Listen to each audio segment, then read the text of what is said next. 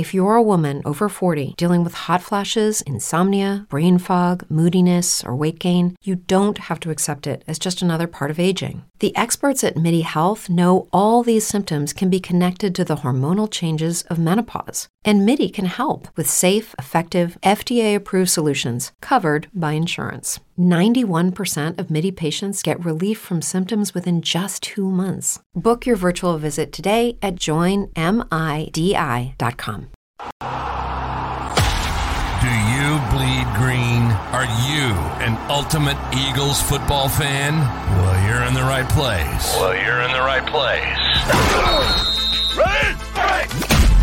This is Birds 365, hosted by the new Mac and Mac, Jody McDonald and John McMullen. Here we go! Who collectively have covered and talked about more than 50-plus years of Eagles football. Kick off your day with Birds 365. You'll get debate. We love to argue. You'll get the real story from inside the locker room. And you'll hear from some of the great football minds from around the region. You're about to become an Eagles insider. Get in the game. Join Jody Mack and Johnny Mack and join the football community that flocks to Birds 365. Birds 365 starts right now. Welcome to the NFL. Let's go! Let's go! Go!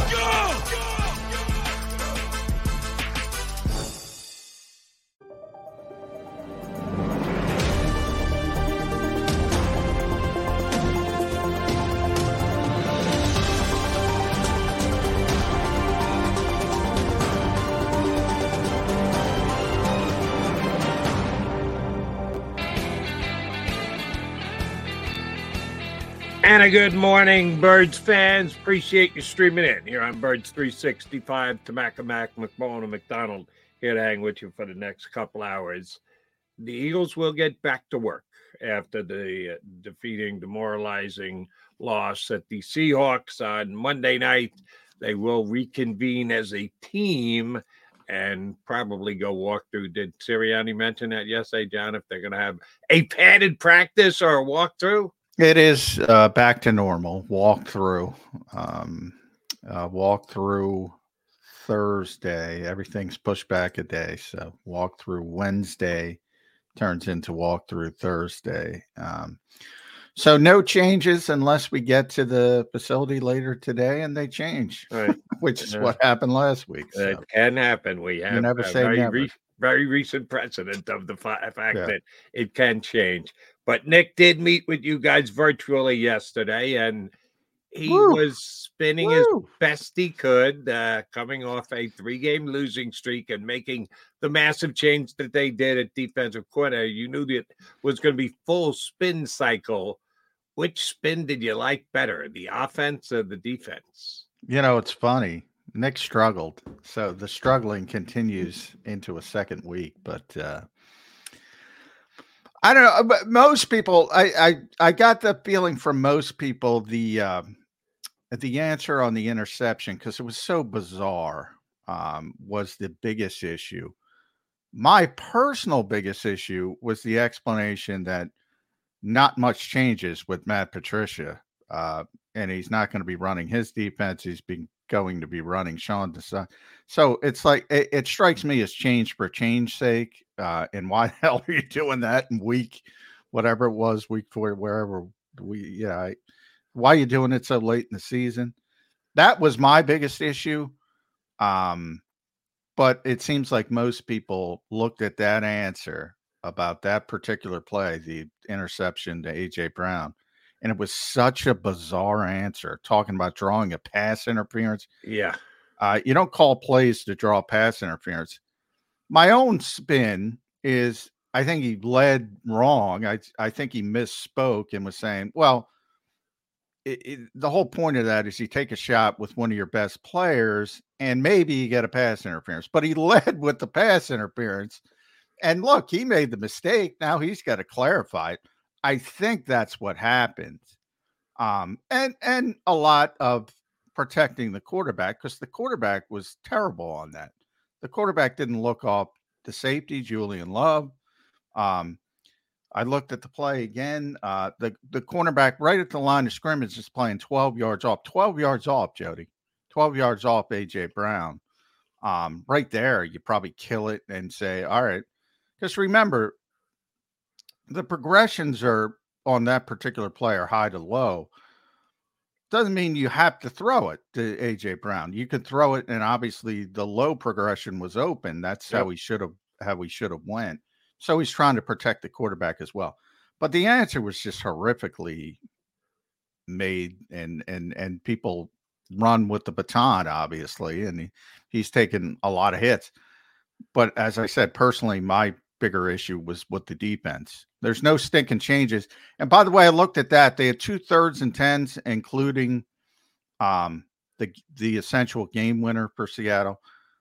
Same defense. Sean would have called, one cut that for some bizarre reason they're playing the sticks instead of trying to protect the end zone. They didn't execute. Same shit, different name on it. What the hell's the difference? Which asked me the question of, why are you doing it? And then the third point would be, I think people forget, Seattle won the game on the same play the Eagles were trying to accomplish. They just played it well. So for everyone saying that's stupid, Seattle won the game on the same damn concept. A young backup quarterback, well, I guess he's not that young anymore, but executed better than the MVP candidate. All right. Julian Love executed better. I think it was Reed Blankenship as the safety. Or Locke looked him off. Could be one because Jalen didn't look Love off. And Love made a great play on top of it. But so all of that enters into it. All right. Let me ask you about the offense first, then we'll get back to the defense and Patricia and playing the same day.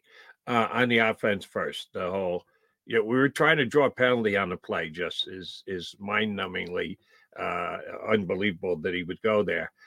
And I'm sure that there's somewhere that you can look this up. If you know how to do it, John, please do so. I think it's a faulty, even if it's not ridiculous on its face, I think it's a faulty narrative in that how many times do they call pass interference against A.J. Brown? He's one of the most physically dominating wide receivers in the National Football League. And whether it's a forebrain thought or a just off the top of your head natural thought, they're not going to give him the benefit of the doubt. They're going to believe that on a 50-50 ball, he's got a major advantage going up over a smaller slider defensive back.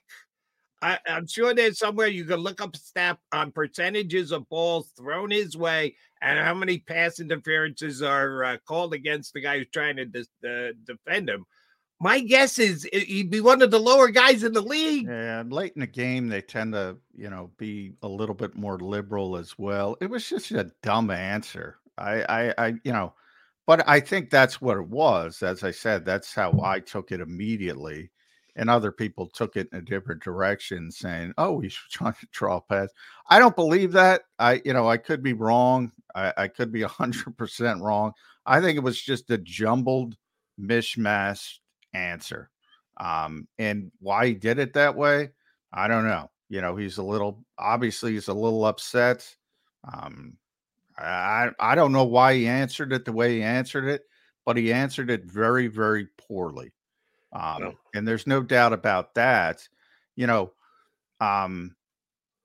As far as, he started. So at times there, we've seen you can get a pass interference there. I don't know why he started there. It is what it is on a particular play. But if you get a pass interference call there, and if the team is given, he goes into this pass interference narrative. They ended up getting a one-on-one shot that had some different things there, and we've seen it. So he added it at the end, and he added it at the end again. What I think he meant to say, we're trying to get a one-on-one shot with A.J. Brown, and you can also get a pass interference play, which would have been fine. Would have been, it still didn't work. It's still bad play by the quarterback. yada, yada, yada.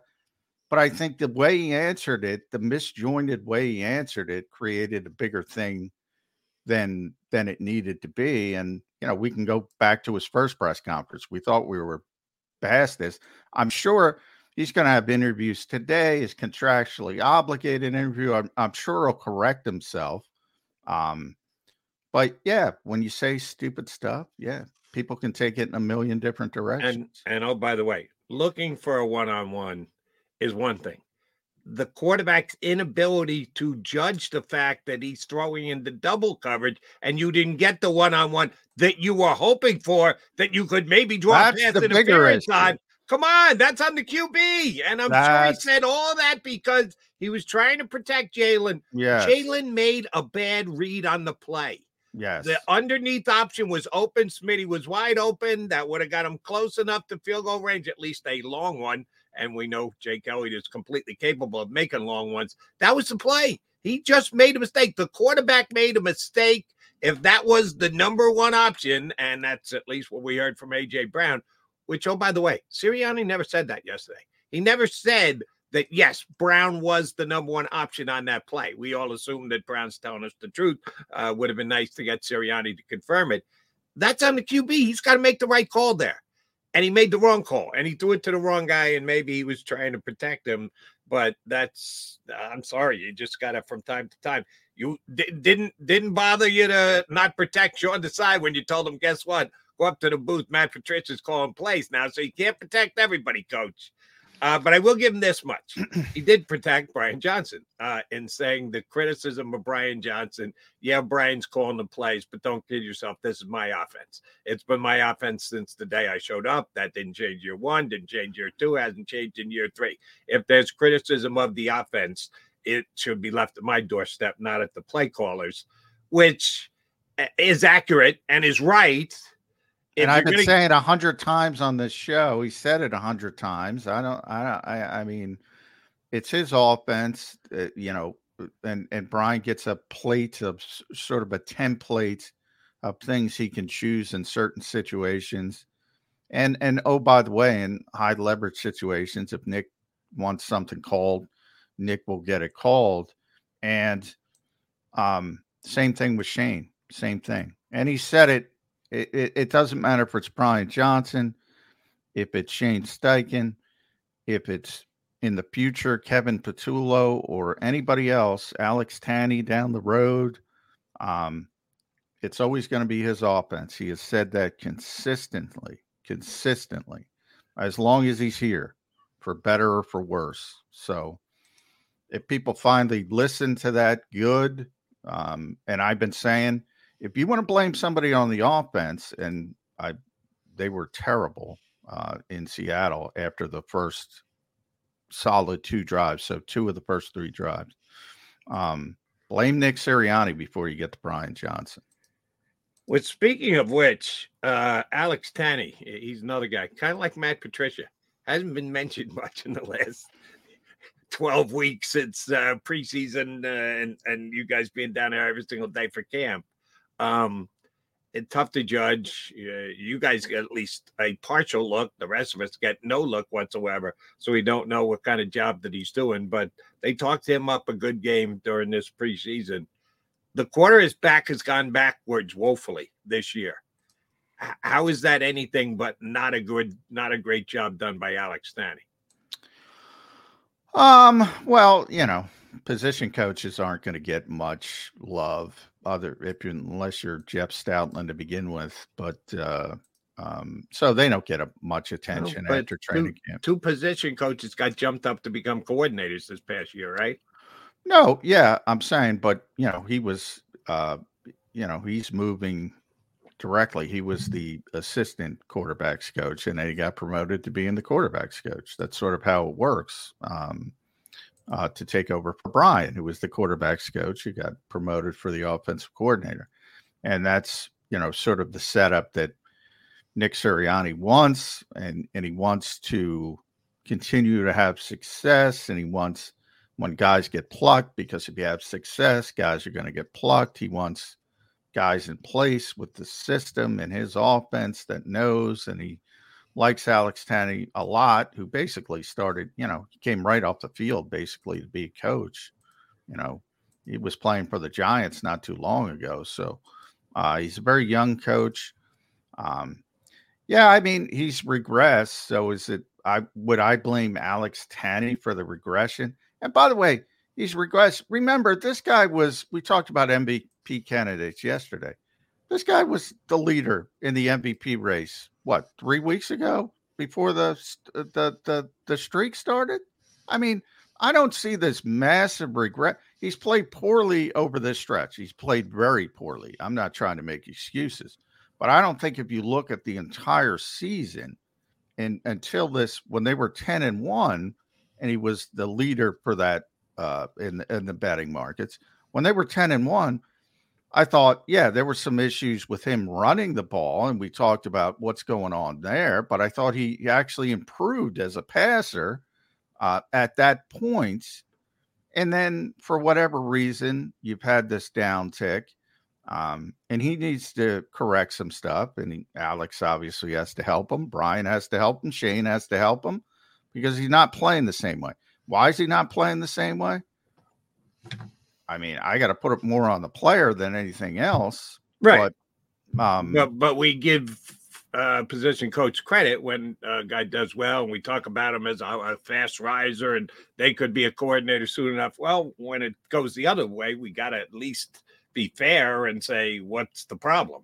Everybody looks bad when you're playing like this. So, because everybody, quality control coaches, if anybody knew who they were, they look bad. Everybody looks bad when you play like this. But again, when they were 10-1, everything was great.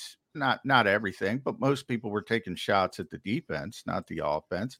Now they complained about the style points, and they complained about the play caller because they always complain about the play caller. I went through the list.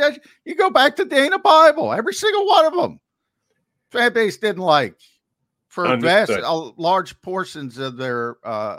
Now there's some revision with Frank Reich, and there's some revision with Shane Steichen. People forget the early days. Those guys had tremendous success and took them to help take them to Super Bowls. So there's some revision, but part of the job, you're going to get shat upon. Bottom line. Right. And since you went to the MVP thing, I think what it tells you about that is, and remember, these are betting markets. These aren't the 50 guys who have MVP polls being MVP votes being polled and saying, who are you leaning toward right now? So it's speculation at best. It's smart speculation. The betting markets are what they are, and they make millions, if not billions of dollars because they're very good at what they do. But they base that on, I think you could draw this conclusion, the quarterback of the best team. Oh, yeah. Jalen's numbers were down. Hey, you compare where Jalen was 14 games into the season, 14 again, or 11 games at the time when they're 10-1 as compared to where he was the year before 10-1. They're not even close. He was playing much better last season than he was this season. But this season, he was the only quarterback who was 10-1. Everybody else in the league had at least 2 losses. So for those who want to make this argument that quarterback wins is not a stat. Oh, you bet your ass it is. Of course it is. Well, it is for some people. It's not for others. But right. But I'm vehemently disagreeing with those who fall into the category. It's not a quarterback stat. Yeah, it is. Except for the fact that the evidence that it is in the minds of something like MVP votes. Well, yeah, but at the end of the day, who cares about it? I mean, the Eagles aren't trying. The Eagles are trying to win a Super Bowl. The 49ers are trying to win a Super Bowl. The Baltimore Ravens, who, by the way, if they upset the 49ers, Lamar will be the leader. And they're trying to win a Super Bowl. Now, it's nice when your players get awards. Guess what? The MVP week 11 was Christian McCaffrey. Week 14 is Christian McCaffrey. Week 18 is going to be Christian McCaffrey. But he's not going to win it because it's a quarterback award, as you mentioned. As per John McMullen. Yeah, as per John McMullen. As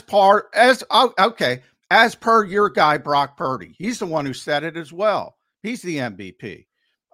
Everybody knows said it was Brock Purdy. So what does that mean? Everybody knows Christian McCaffrey's the MVP of that team. Everybody knows it except you. I'm sorry. Everybody knows. And or the people who are going to vote for it. So okay, I'll hunker with them. Okay, John. You got this Brock Purdy obsession. It's an award that you just said. It's the best quarterback award. Yes. Who's the best player? Be honest. Who's a better player? Christian McCaffrey or Brock Purdy? Christian McCaffrey can't win it because they're not going to give it to a running back. And he's so good. I hope that there's smart enough people, and we got to get Rob Monty on. I hope there's smart enough people that actually vote for him, because it would really improve my thoughts of the people that do that, instead of just voting for what you said is correct, by the way. It's the quarterback on the best team. That's what the award is. And that's fine, but that's not meaningful when you have an historic year. Here's where you and I separate. The word value. For me, value means winning football games, not who's the best positional player at their position. The quarterback starts with more value. It's baked in. Well, the position lends itself to more value. So if you are the best quarterback, that gives you a major advantage on being the best valuable. You're equating who's the best football player equals the most valuable player. That, in my opinion, and apparently in the opinion of those who vote, is not so. They look at value as value rather than who's the best football. Whoever we determine is the best football player, therefore that equates to the most valuable player. They just don't look at it that way, nor do I. Well, that's fine. Everybody can have definition, but you've created the award, not you, but you've agreed the award is best quarterback on the best team, which I agree with. We agree with that. And that's fine. People have made it into that award. That's why I say the award is meaningless. There are certain years where players are so good. John, you use words like meaningless. Why would you do that? Because it's meaningless. It's not meaningless. Because you disagree with the definition and the way that they give it out. Well, that's what this show is. Winning a National Football League MVP is more than meaningless. Well, when we have this show, we have this platform. We're lucky enough to have this platform. I hope I don't have to say after every opinion of mine that it's my opinion. Obviously, it's my opinion, Jody. I hope we can stipulate that moving forward. It's my opinion. It becomes meaningless. It's the best it's the quarterback on the best team. Who's having the best season? And when you have an historical season, I covered Adrian Peterson during his MVP year, and they gave him the award, which is still astonishing to me. But the game has changed even so much since that period. And Christian McCaffrey's having such an historical year. I hope he gets the recognition. I fear he's not getting the recognition. So yes, to me, who cares? It's meaningless. It could be Lamar. If Lamar upsets Brock Purdy, it doesn't knock you, because you think I'd knock Brock Purdy. It doesn't knock Brock Purdy down a perch because people think Lamar beat him. I saw Emmanuel Acho argue. He's getting yelled at yesterday on TV. Who's better? Because everybody thinks Lamar's a better player, but Brock's right now is in the lead. Who cares? He's having a tremendous year. That's what I mean. It doesn't matter. If Lamar Jackson beats him on whatever day that is, whenever they're playing, Christmas night, that makes him the MVP over Brock Purdy. That's why I say it's meaningless, in my opinion. In my opinion, Brock Purdy's still having a phenomenal year. But if you ask me, he's not even the MVP on his team, and that's not an insult either, because Christian McCaffrey's having an historic season. And in my opinion, yeah, Brock Purdy is the MVP. And we'll find out in 3 weeks. And yeah, if Lamar goes out and completely outplays him and dominates him, oh yeah, I think it's that close that Lamar could actually jump up and at least pull even with him, if not go ahead of him. But we got to wait until to see how the game is played. on Sunday night between the Ravens and the 49ers. All right, waiting in our green room is John Stolnis. I don't even know if we'll ask him to jump into our MVP debate or if we'll just get to what the hell is wrong with the Birds. We will punch John Stolnis from Bleeding Green Nation up next here on Birds 365. Go to get your game on. Go for the beers. Go for the cheers. Go for the hit and the hits. Go for the stakes and the stakes. Go to get your parlay on. Go to get your party on. Go for the scene. Go for the screens. Go for the gallery. Go for the win. Go to Ocean. Visit theoceanac.com to plan your visit. At Pond Lehocky, we've recovered billions of dollars for our clients, and we're confident we can do the same for you. With over 250 years of combined courtroom experience, we've helped over 100,000 injured clients obtain some of the largest settlements in Pennsylvania. One conversation is all it takes to help you and your family get back on track. If you've been injured in an accident, give Pond Lehocky a call. They're carving them up and good play calling along the way. First and goal at the 6.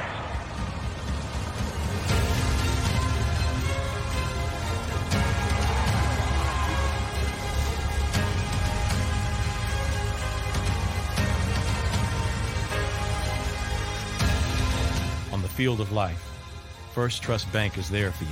Champions on 3. 1, 2, 3. Because Philadelphia dreams deserve a Philadelphia bank.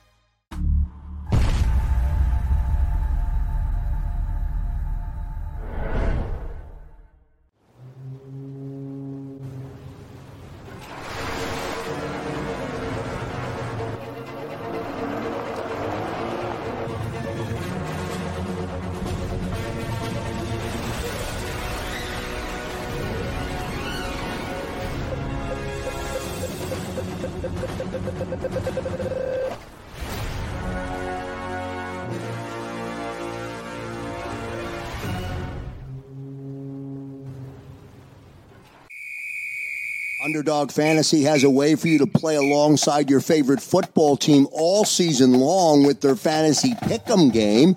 You pick between 2 to 5 players, select whether they'll go higher or lower on one of their stats, then do what you usually do on a Sunday, watch the games.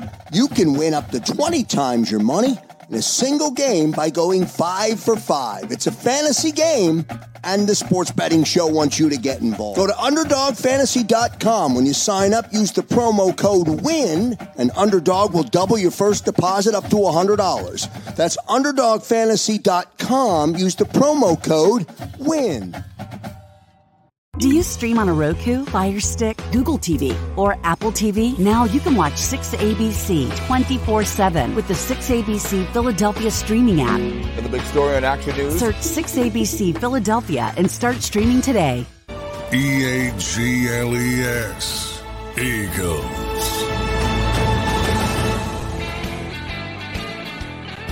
Birds 365 here on the Jacob Media YouTube channel. Hit that like button because John Stolnis is here. All right, I know you don't like me. I don't really like McMullen, but you should like John Stolnis because he's a very likable guy from Bleeding Green Nation who put up a great We post. went too long. John's got a hard out at 9. Sorry.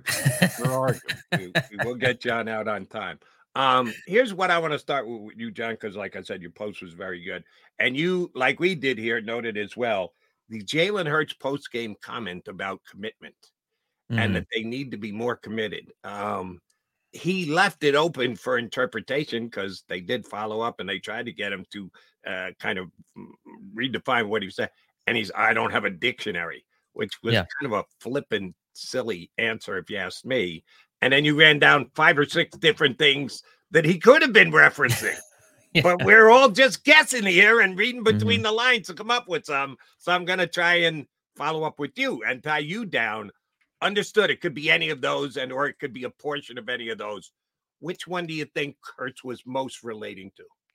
Well, before I answer that question, let me say this about, as I've thought about it over the last couple of days and trying to think about where his frame of mind was in that post-game press conference after having been sick all week. And obviously I don't think as the game went along, it looked like I don't know that he was the best option at quarterback as that game went along. I mean, he looked completely wiped out. And I wonder if in that news conference after the game that he didn't even really, not that he didn't know what he was saying when he used the word commitment or whatever, or what that might entail. But I think he was just, it seemed to me, maybe he was just kind of talking without any real sense of where he was going to end up with what he was saying. Like, I know he's usually very meticulous in his words and very careful with what he's going to say. And I don't know that he wasn't just so tired and exhausted and sick that he didn't really mean anything specific by saying commitment, that he just kind of said it. You know how it is when you're sick and you're tired or you're stressed out or whatever, and you just say something. I'm with you. I think he took the nighttime NyQuil instead of the daytime. It was a little loopy. That's what I said to Jody. I didn't take it that seriously. I really didn't.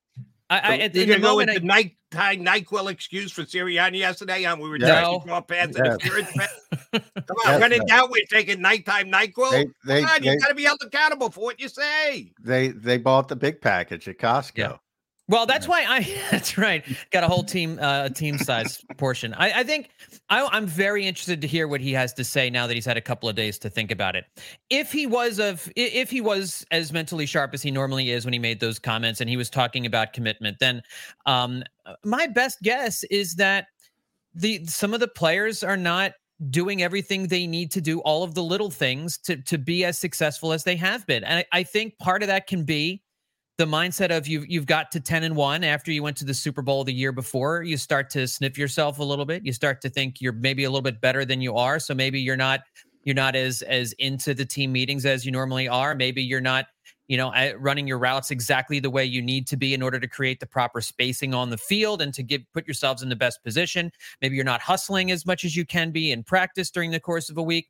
I think that's more likely. I think what that would mean if I'm mentioning that, if I'm saying that in a news conference, that maybe the players we're relaxing a little bit, resting on their laurels a little bit. And after getting beat pretty bad by the 49ers and the Cowboys, it's hard to rev that back up once that intensity level drops a little bit. So I hope they're able to find it. If that's kind of what he meant, that would be the most logical explanation for me. But again, I'm not sure he really even knew what he was saying or what he meant to say during that news conference. Yeah, I'm with you completely, John. And people take these things like they're gospel. I always say nobody's under oath. I just spent last week getting lied to the entire week by the head coach. I mean, if that doesn't identify they're not under oath, I don't know what does. And yet parse the part where and Nick Sirianni is a good thing, and you a good example of this again this week. And you brought up the explanation of the A.J. Brown play, which was just a terrible play by the quarterback. Yeah. And you called it, I believe your term was next level stupid, which I agree with. And that alone tells you, all right, a couple things. I think he misspoke, number one. I think he was trying to say, we're trying to get a one-on-one, and you could possibly get a pass interference, but he did this misjointed jump, and that's his responsibility. He can clarify it or he cannot. But I can say a lot of things about Nick Sirianni, and I've spent the week just destroying the guy because I think he did a terrible job leading up to that Seattle game. I think he was purposefully coming up with the worst plan. He did a good job coming into that Seattle game. So I've been pretty hard on him this week. He's not that dumb. He's not enough plays to draw pass interferences. Yeah. But everybody, because of what he said and the misjointed way, not everybody, but the way he said it, they're saying, this guy's trying to draw a pass interference. I don't believe that. Am I wrong?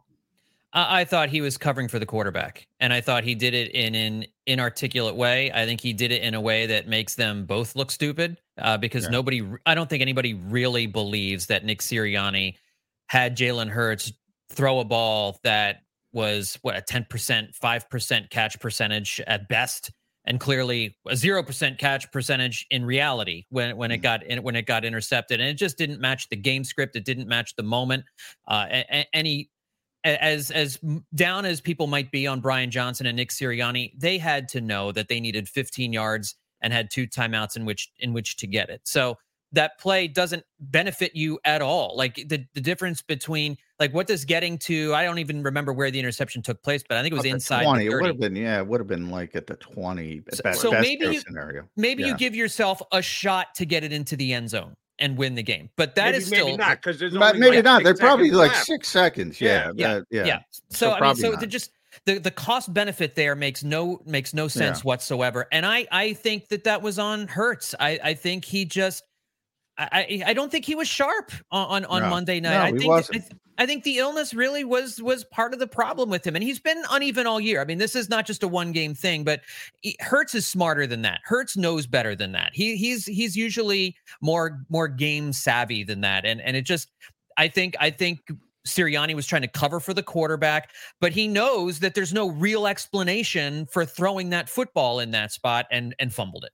All right, so I need your take, John and John, both of you guys, on percentage of truthfulness and believability when Nick Sirianni said yesterday there won't be wholesale changes to the defense. There'll be differences, but not wholesale changes. Was he lying? Was he stupid? Was he kidding?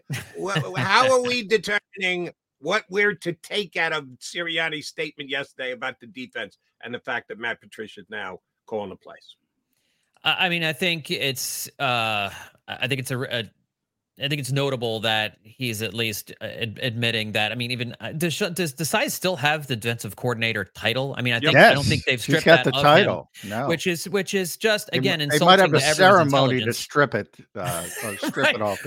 Right, they're going to take the C off of the jersey, the DC off of Desai's Eagles polo or whatever. I think it's hard to put into words what it is they're thinking and how they've carried this out. Like last week, you could have gone in and you could have handled this maturely last week. And Sirianni, I don't know if he's so obsessed with this competitive advantage over other teams or whatever. I mean, that's the tagline that they use whenever they do something that doesn't make a whole lot of sense. So I don't know if they were really doing that or if it was fumbled. I don't know. Again, I still don't think we know for sure that this was Sirianni's decision.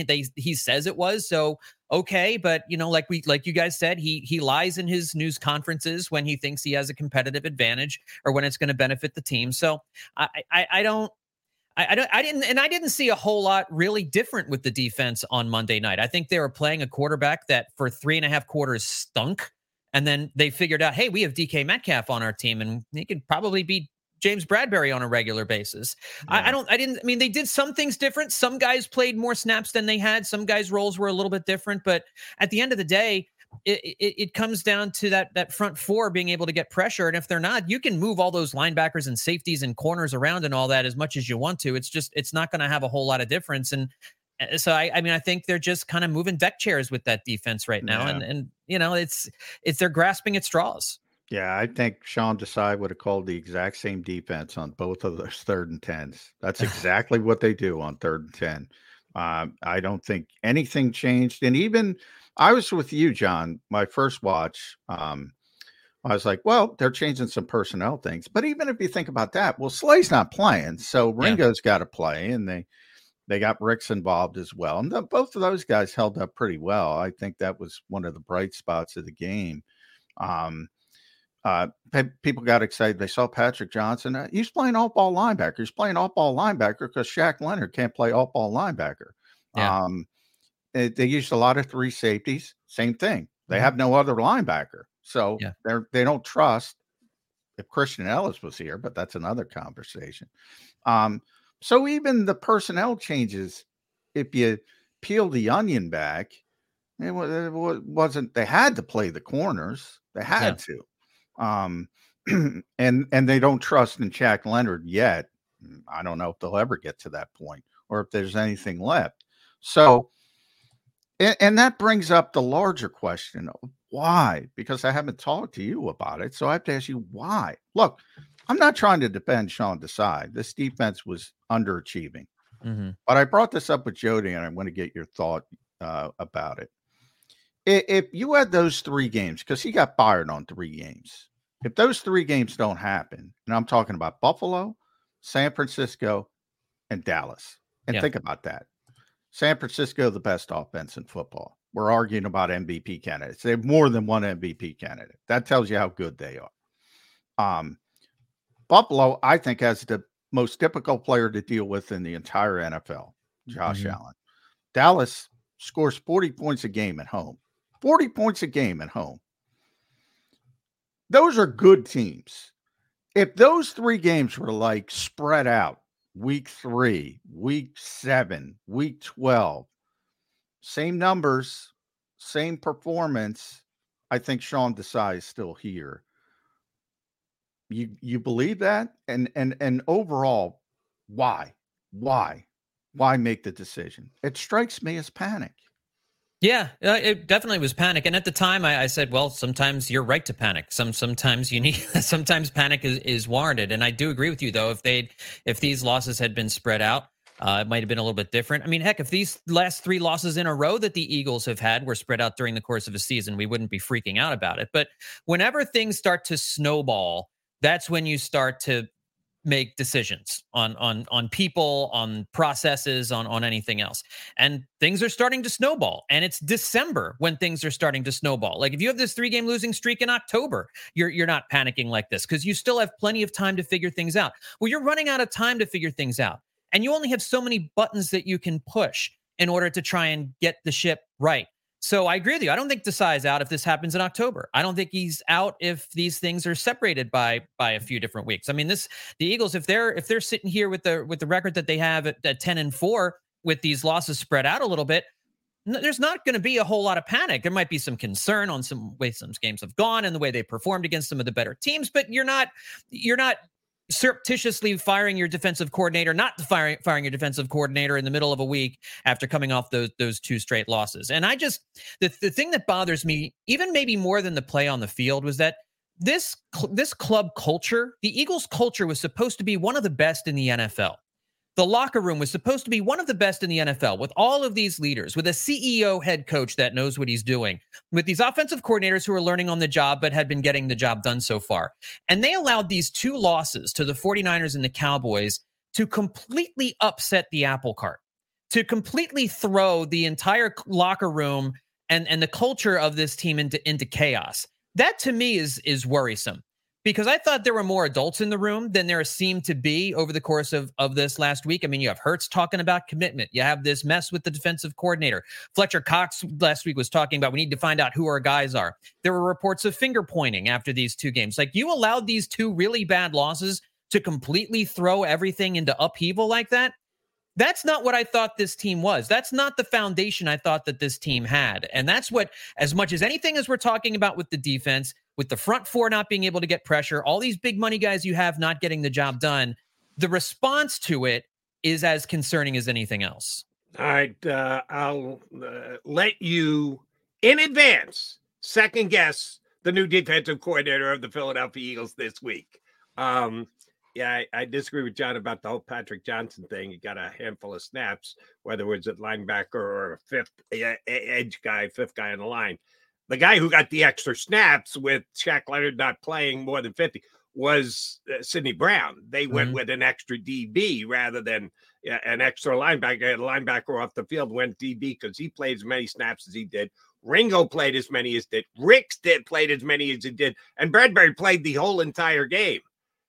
How about this week? Bradbury got his lunch eaten again this week. He's been terrible after being all-pro last year. Do you go even further? Because Sidney Brown had a terrible game. Awful tackling. Awful. Do you give him that many more snaps off that? Do you put the rookies who both played well? Neither one gave up a completion. Either Ricks or Ringo. Do you put even more on their plate this week and back off Bradbury? Would you think about setting Bradbury this week against the Giants?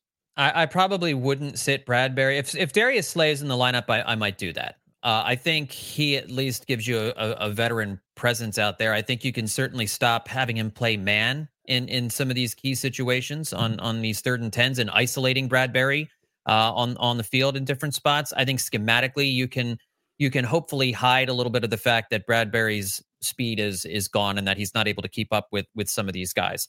I would certainly, and thankfully against the Giants, their skill position players are far below anything the Eagles have had to face over the last month and a half. So that should help. I mean, it's Bradbury is clearly not the same player that he was a year ago, but I don't think you can take him out of the lineup. I think you need him in there. I think turning over the secondary to Ringo and Ricks both would be a little bit troublesome. I guess the argument could be made that if you're going to do that, this is the week to do it against an offense that doesn't have a whole lot on the outside. But I would still probably keep Bradbury in there in the hopes of trying to get him right ahead of the playoffs and figure out what kind of defenses you can call with a diminished Bradbury out there once the bell rings for the postseason. Yeah, boy, if you asked me to give you my most positive spin on that game, I would start with Ringo. I thought he held up really well. But boy, yeah, I'm not ready to make that move. And even Ricks, getting him out of the slot, he was a disaster in the slot, but he's not a slot cornerback. It's not his fault. He's a big 6'2", rangy. He doesn't have short area quickness. And even he played well. I think that showed you his long-term upside. But boy, man, you're 10-4. I get it. You lost 3 in a row, but the world is not over. You're still going to be playing in January. I got to get Bradbury right, or at least get him some confidence back. I don't know. I mean, he's been playing so long. I don't think that's that big of an issue. Sometimes you say, all right, he had a bad game. He's not having a good year. But you mentioned the schedule. It's Giants, Arizona, Giants. There's a chance to give some struggling players, get them back on path. I think that's got to be the guys you got to lean on. And Bradbury's one of them. Disappointing season, but I can't pull the plug on James Bradbury. And James Bradbury is not the only high-priced defensive player who's not getting the job done right now. And I think we're not talking nearly enough about how the defensive line is where all the and this is where all the money is. And this is where you've spent all that first round draft capital. Hassan Reddick and Josh Sweat are not affecting the game enough, especially late in the game and on third downs. Earlier in the season, Hassan Reddick was the closer in a couple of these different situations, but just from snap to snap, they're not giving you enough either guy. Brandon Graham's not giving you enough, and that's understandable. He's in his mid 30s at this point, but you need Josh Sweat, you need Hassan Reddick to be beasts. Jalen Carter had a great couple of reps in that game, but for large stretches of that game, you didn't hear his name called. Jordan Davis has kind of been there, but again, not making an impact. And so this defensive line, this defense was designed around that front four, these 8 players that they rotate through, getting consistent pressure on the quarterback. And it was really disconcerting in that final drive when you knew that Locke had to drop back and throw each and every time. They didn't come close to sacking him. And it's not like he was doing quick screens and 5-yard drop-offs. He's got like 15, 20 air yards on these different passes. And so that if they can't fix that, it really doesn't matter what you've got going on with James Bradbury or the linebackers or the safeties. The defense is going to give up a ton of points. And then you better hope the offense is scoring 30-plus points a game. All right, very simple question for you here, Johnny S. 3 words, Quez Watkins, why? Boy, if we knew the answer to that question, we could cure a lot of problems, right? I struggle to figure out some of the personnel usage, especially with Quez. I mean, OZ, every time he has been targeted, it seems, comes up with a play. Yeah. He's not a superstar, but he's so solid. Like, he's dependable. And if I don't understand why he's not your number 3 getting all of the number 3 reps. Why are we still trying to make Quez Watkins a thing? I don't. Not only that, he doubled down on Quez again. I know. Which, by the way, all the things that happen. No, I shouldn't say. You can't lead off with Quez Watkins, though. No, all the things that happen. Well, and here's the thing: if you want to support your player publicly, that's fine. But on Sunday, if you want to just kind of limit him to 2 snaps, 3 snaps a game while continuing to say, hey, we like Quez, we want to give him that's fine. I don't need Nick Sirianni to smash the guy in the post-game press conference. Well, and he can't. I don't even understand people expect, he tries to protect everybody, which is understandable. I mean, that part is understandable. But let your actions dictate what you actually feel. So stop dialing that play up. Stop putting him out there in big spots, because there was another play in the game too, if you watch the all 22, where Quez is just supposed to run a clear out. He's just supposed to fly up the field to open something up underneath for Devontae Smith and just kind of jogging. Like, what are we doing here? So Quez Watkins, why? Great question. Yeah. And only one, I wanted your answer, John, but there's another guy I'd really rather hear from. But all he's going to do is say, Quiz's speed makes other guys open, except it doesn't. Yeah, it hasn't changed. All right. And can I follow up with a quick one, John? Yeah. Nick Sirianni, stubborn. Question mark. Oh, yeah. Absolutely. That's the thing. It's like he said at his news conference this week, too, that, basically we've been running the same offense for 3 years, and it's been successful for us. What's the problem? You've been running the same offense for 3 years. Like, you can't do that in the NFL. You can't. These guys are too smart. You can't just run the same 3 plays, the same 3 formations with the same guys over and over again, especially when your quarterback is clearly not the same runner that he was a year ago. I was watching some Jalen Hurts highlights from 2022 this week, a game against the Packers when the Eagles ran for like 300 yards. It's a different quarterback running the football. You can't look at video from last year of Jalen Hurts running and Jalen Hurts running this year and not see it. Like, he is slower. He is not cutting the way he did last year. He is not dynamic with the football. And if you're still trying to run the Jalen Hurts is a dynamic runner offense with a Jalen Hurts who, whether it be injury or just losing some speed or whatever it might be, you're just going to run into a brick wall now that defense is pretty caught up. Wasn't he better against Seattle? I thought it was the best he was all year running the football. It was kind of strange. It was better. It's still not like he was before, though, I think is what John was trying to say. He can't get to the outside. Yeah. That is the big difference with Jalen Hurts. If you give him a lane up the middle, he can take that. But when you look at some of the cutback runs that he made last year, where he's cutting to the outside and he's getting around tacklers to the sideline, he's not doing that this year. That aspect of his game is completely gone, and I think that affects what they do their game is so heavy on RPO, it affects everything they do in the passing game and in the running game. Now, at John Stolnis, I know you got to go. So the last one from me, Bleeding Green Nation. Make sure you read John there. Tremendous podcast on the Eagles and the Phillies. Don't forget the Phillies. I can tell you what Nick would say. The evolution of the offense is sort of encompassed in that. You're always making tweaks. You're always doing this. That's what he'll say. But it does look. I am going to put more on Jalen Hurts than Nick Sirianni, and I'll tell this why. And we'll go back to the A.J. Brown. Look, that's the first read. The read was high to low. The guy with the cornerback was 12 yards off. He should know at the line of scrimmage. You know what? This probably you take a look at it, but that's not going to be there. And then you go back to the second read, and if Devontae Smith gets the football and makes a big play, and Jake Elliott's, everybody's happy, and all of a sudden the offense is clicking.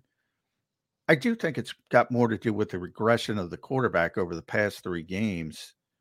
Than the regression of Nick Sirianni's offense. I say players when things are good, and I say players when things are bad. Am I wrong for that? See, here's the thing. It's not any one thing. And not everybody's right and everybody's wrong with this. It is scheme, it is stubbornness from Sirianni, and it is regression from Jalen Hurts. It is other players also not performing. The offensive line has not played as well this year, missing assignments, not blocking properly. With regard to Hurts, I think the decision-making these last few weeks certainly has regressed. I think all year he's been careless with the football, certainly more careless than he was a year ago. I don't know if that's because of injury or if it's because of the new offensive coordinators working out some of the kinks there. Certainly, I think they miss Shane Steichen tremendously, but Hurts is not performing as well this year. And there could be any number of explanations as to why that is. And I don't know exactly why Hurts is. I mean, I think even in the Dallas and San Francisco game, the defense was so bad, it overshadowed Jalen Hurts. So I think played okay. Some turnovers aside, he played pretty well in those games. The Seattle game was just bad. And you wonder how much of that was the sickness and some of the decisions that he made there. But there's also, Hurts was doing a lot of hero ball, and he has been doing a lot of hero ball these last few weeks. That is reminiscent of Carson Wentz after the ACL tear. But there are too many people calling him Carson Wentz now and ready to bail on Jalen Hurts. Yeah. And please, everybody, you can criticize Jalen Hurts and the decision-making and talk about regression and all of that without at the same time calling him Carson Wentz. Writing him off for 2024 and beyond. You know, it's just there's got to be some level-headedness when we're talking about the quarterback. In much this team. more. We're just missing it. He does not have Carson Wentz's mindset. You don't have to worry about that. Yeah, even though, according to both John and John here, he went to the nighttime NyQuil and said something foolish. that is not a report. That was just a joke. Okay, yeah, just double checking. Last thing for me, if we assume that a heavy mention of his name is not a good thing, will Tyler Steen be mentioned significantly after the game on Sunday? I hope so, in a positive way, that he came through and provided some good pass protection and run support. I'm thinking they're going to play Jack Driscoll and Sua Opeta on the offensive line. That's kind of my scary thought. Just because they'll want the veteran presence on the defensive line. Yeah. And I think Driscoll's better at guard than he is at tackle for sure. So I don't think that would be a terrible decision necessarily, but I really want to see the young Steen is like just a monster. I would love to see him get in there and see what he can do. The NFL has a way, man. Yeah. Right when you're having offensive line injury issues, here comes Wink Martindale. He's going to blitz from the buses, man. Smart. And I think Tyler Steen is going to have to deal with it. I think they're going to play him this week. We'll find out on Sunday. We found out plenty over the last 40 minutes with John Stolnis on the show with us. You know, we love having you on, brother. We will certainly be getting you on again when we get closer to the playoffs. Thanks, pal. Sounds good, guys. John. Anytime. You bet. Bleeding Green Nation and Eye on the Enemy podcast. We've got John Stolnis here with us on Birds 365. All right, quick timeout. Come back. We still got plenty of show to go, including Scott Grayson from Fox 29. Going to join next hour here on Birds 365.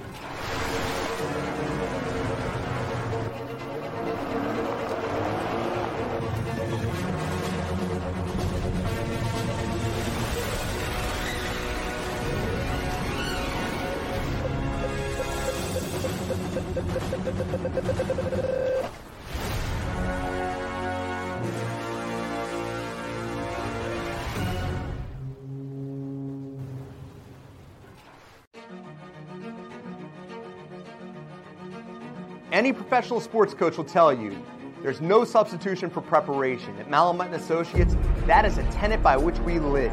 We prepare from day one for victory. Anything less is not acceptable. Go passionately. Go fearlessly. Go confidently. Go Birds! Go confidently towards your goals with First Trust, Philly's hometown bank for nearly 90 years, and the official bank of the Philadelphia Eagles. We're focused on getting you over the goal line. So go with conviction, go with trust, Go Birds!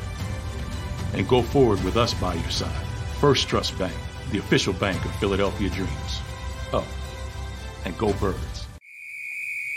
Underdog Fantasy has a way for you to play alongside your favorite football team all season long with their Fantasy Pick'em game. You pick between 2 to 5 players, select whether they'll go higher or lower on one of their stats, then do what you usually do on a Sunday.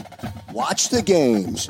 You can win up to 20 times your money in a single game by going 5 for 5. It's a fantasy game, and the Sports Betting Show wants you to get involved. Go to UnderdogFantasy.com. When you sign up, use the promo code WIN, and Underdog will double your first deposit up to $100. That's UnderdogFantasy.com. Use the promo code WIN.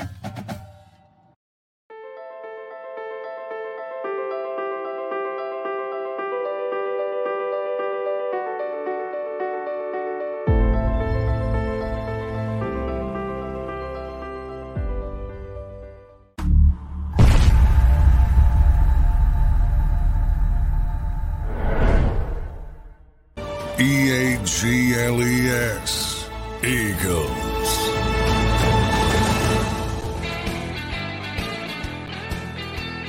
McMullen and McDonald here with you on Birds 365. Appreciate you streaming it. What's so special about Hero Bread's soft, fluffy, and delicious breads, buns, and tortillas? Hero Bread serves up 0 to 1 grams of net carbs, 5 to 11 grams of protein, and high fiber in every delicious serving. Made with natural ingredients, Hero Bread supports gut health, promotes weight management, and helps maintain blood sugar. Hero also drops other limited edition ultra-low net carb goodies like rich, flaky croissants and buttery brioche slider rolls. Head to hero.co to shop today. What's the easiest choice you can make? Window instead of middle seat? Picking a vendor who sends a great gift basket? Outsourcing business tasks you hate? What about selling with Shopify?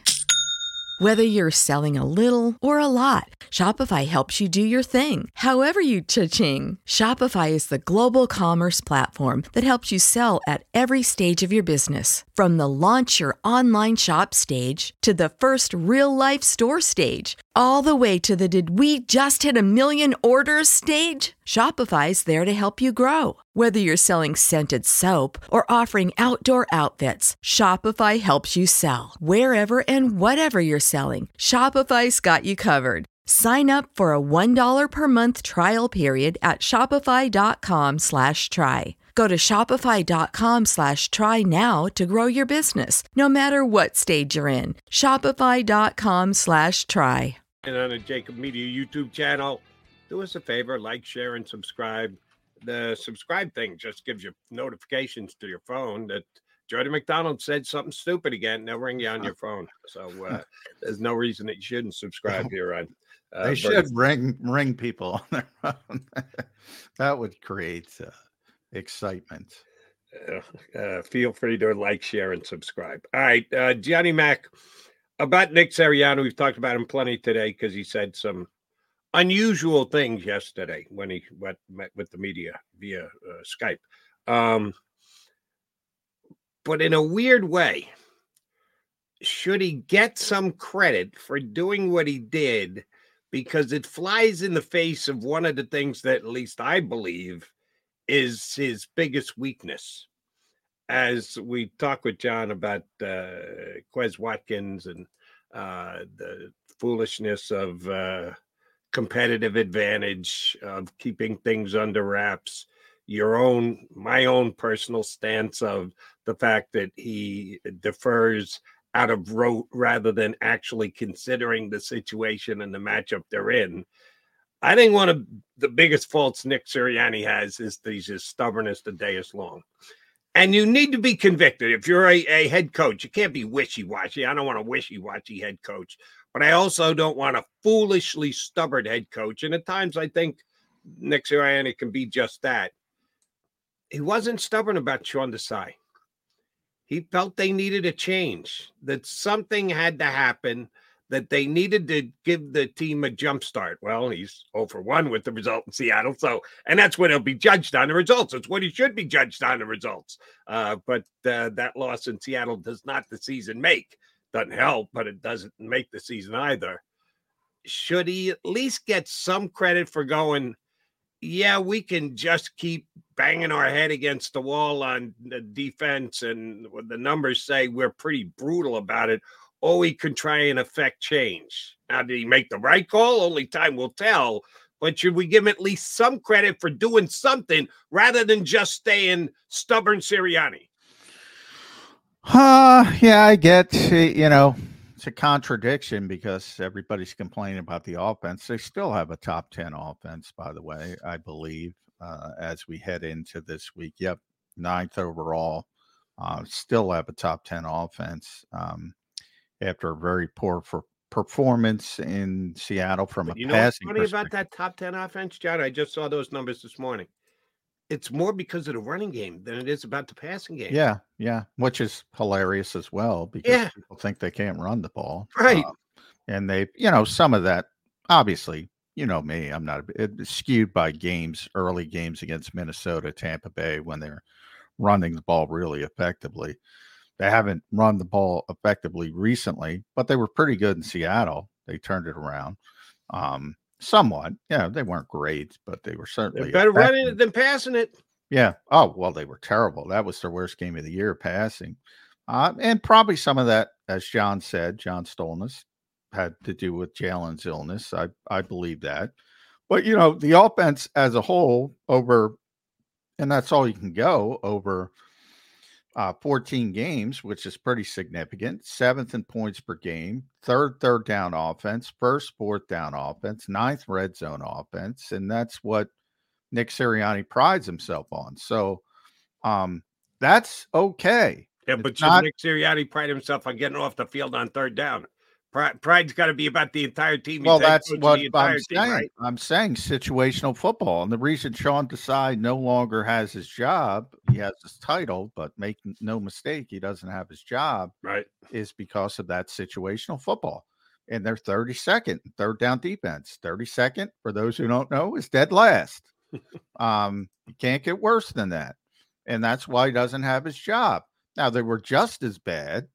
So you say, are you shuffling the decks on the Titanic, shuffling the chairs on the Titanic? Maybe. Do you need to make a change? Maybe. It's just, from my perspective, and Nick admitted, and again, at this stage, you need sodium pentothal to get truth out of this guy. So take it for what it's worth. But he did say, look, at this stage of the year, there can't be that many changes. There just can't. So if that to me is the issue, and that's what I thought from the start. If you want to make a change after the season, knock yourself out. I'd probably agree with you. If things didn't change, if Sean continued, and you're one and done, and you got killed on third downs in the playoffs again, and you lose the game because you can't get off the field, fire him then. I would say, well, he's probably got to go. To be honest, I mean, that's what this profession is. It might not be fair, but you're judged on the bottom line. Yep. It's Brian Johnson, great quote. It's a process-driven profession, but you're judged on results. So it sucks. You might be doing everything right, but you don't get the right result, you're gone. It sucks, but that's real life. Right, but you can also do things wrong, and it works. Yeah, you get credit for it. Those things balance each other out over time. Well, I don't know if it does balance out, because guys making smart decisions over a long period of time are going to get better results than guys making crappy decisions and maybe get a good result because Lady Luck was on their side. So that's their whole point. That was Brian's whole point. If you're doing the right thing, you're going to get over a long period of time. The problem is, in the NFL, you don't often get a long period of time because you have these herky-jerky owners who are like, I get this guy out of here. Or it could be the GM, or it could be the coach, or it could be everything in Philadelphia. We still don't know. And we won't know probably till Sean Desai leaves the building and actually talks about it. But is it the right decision? I would say no, because of how late it was. Because you can make a decision. Let's say he's just so unprepared for the job, and that by week 7 or week 8 or when it could be more meaningful. I still don't I never like making changes in season. I don't think it does much. Now, you can argue if you're a really bad team, at least you can get a head start on the next year. I guess you could make that argument. the Eagles aren't in that category. They're going to be in the playoffs. So from there, and everybody goes back to Baltimore and Cam Cameron. That's an interesting year for me, Jody, because I'll be honest, that was the year Baltimore won the Super Bowl over San Francisco. And that was the year San Francisco was a really good team. That was Jim Harbaugh team. And Alex Smith was the quarterback. And if you remember, he got a concussion and they were like, I don't know, really good record. I'd have to look up the exact record, but they were winning football games. And he got a concussion and they put in Colin Kaepernick and they stuck with Colin Kaepernick. And I remember writing a column. I just destroyed them. I go, what are you doing? The guy's just winning games, and he benched him because of a concussion. And his whole thought process, and Jim was right. He's like, we had a ceiling with Alex Smith, who's very good coach. We talked about game manager, blah, blah, blah. He was a great game manager. Again, people consider that insult. I don't. 85, that's what Chris Long said this week. 85% of the quarterbacks in this league are game managers. 85%. He said 4 to 6 are different guys. The Mahomeses, the Josh Allens, and now we're teetering as Jalen Hurts. I thought he was in that category. Maybe we're not.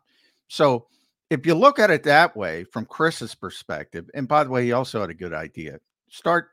Because that name has become, that phrase has become poison by people using it in a negative fashion. So just call it something else. He said game executive, whatever.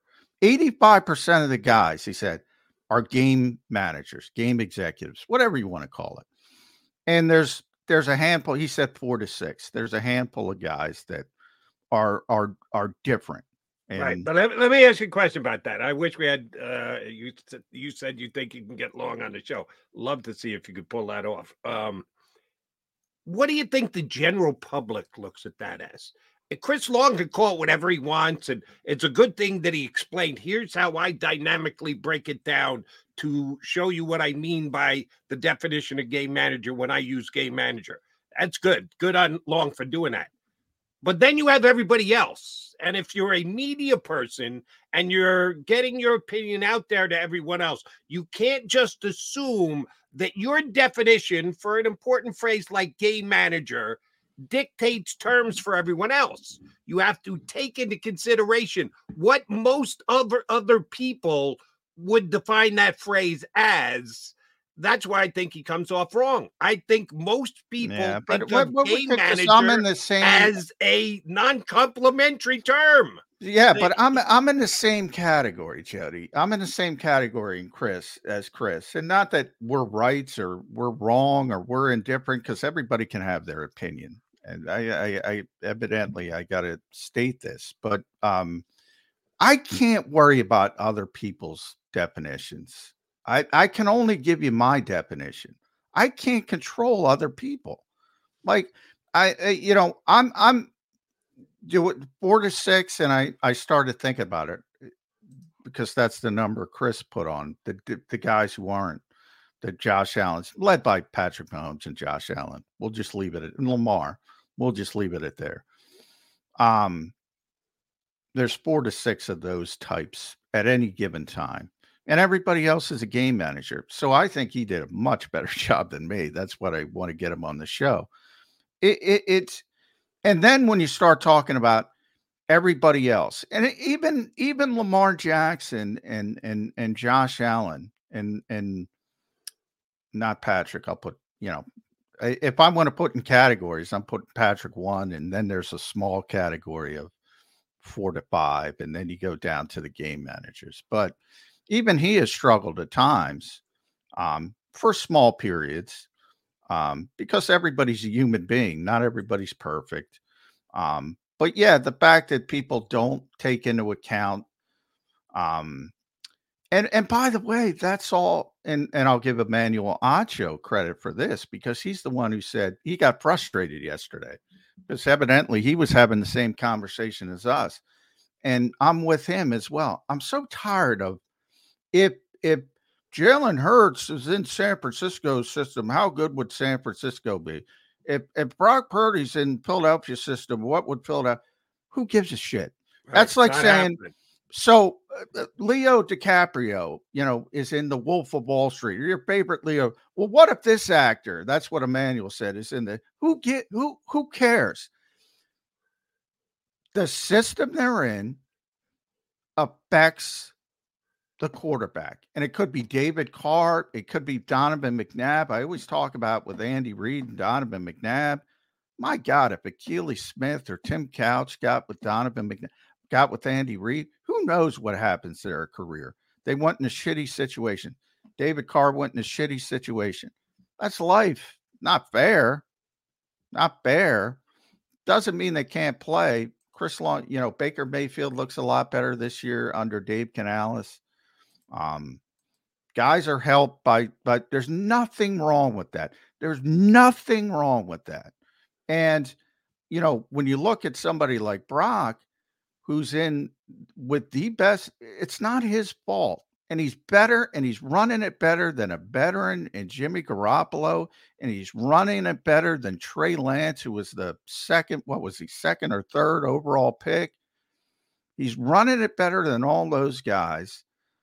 So he's doing a phenomenal job, and that's his situation. So give him all the credit in the world. Why is it? But I'm not going to say he's Josh Allen. That is where we differ. That is where there's 4 to 6 guys, as Chris said, that any situation they're going to elevate, and that's it. And I agree with him 100%. Right. And here's where I would disagree with both you and Chris Long. If you're going to draw your line that way, then that means Brock Purdy's in a category with Goff and yes. Yeah.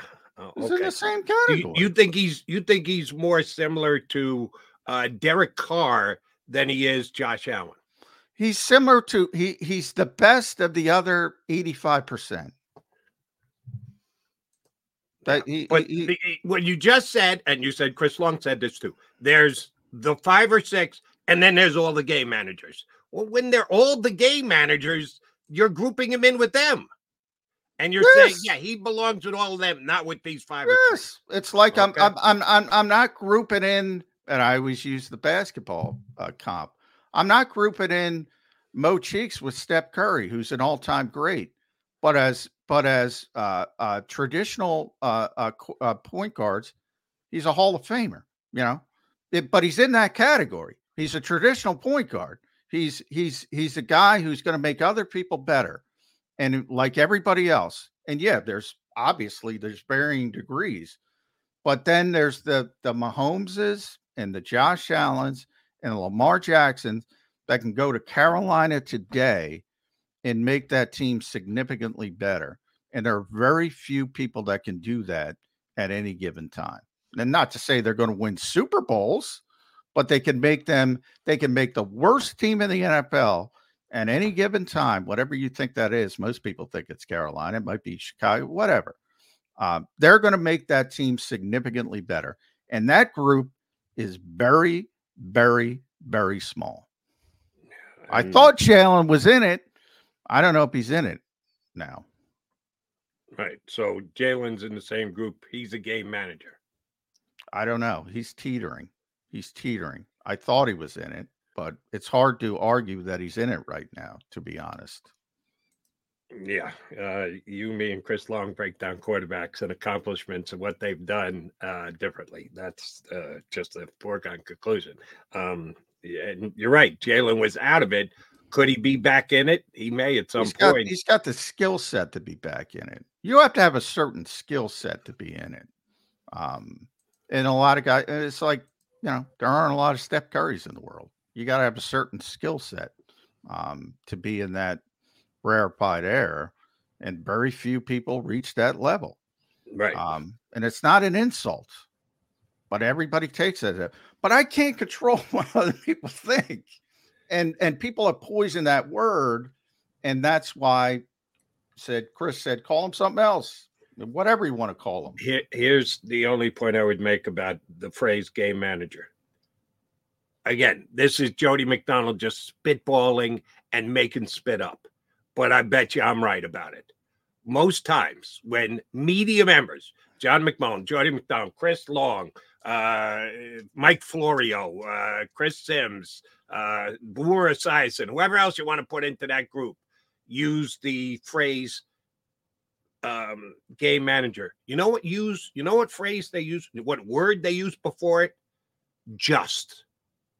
He's just a game manager. So that tells you, if Chris Long hasn't figured it out yet, let me explain it to him. When you use the word just, then that is not a complimentary term. That is a derogative term.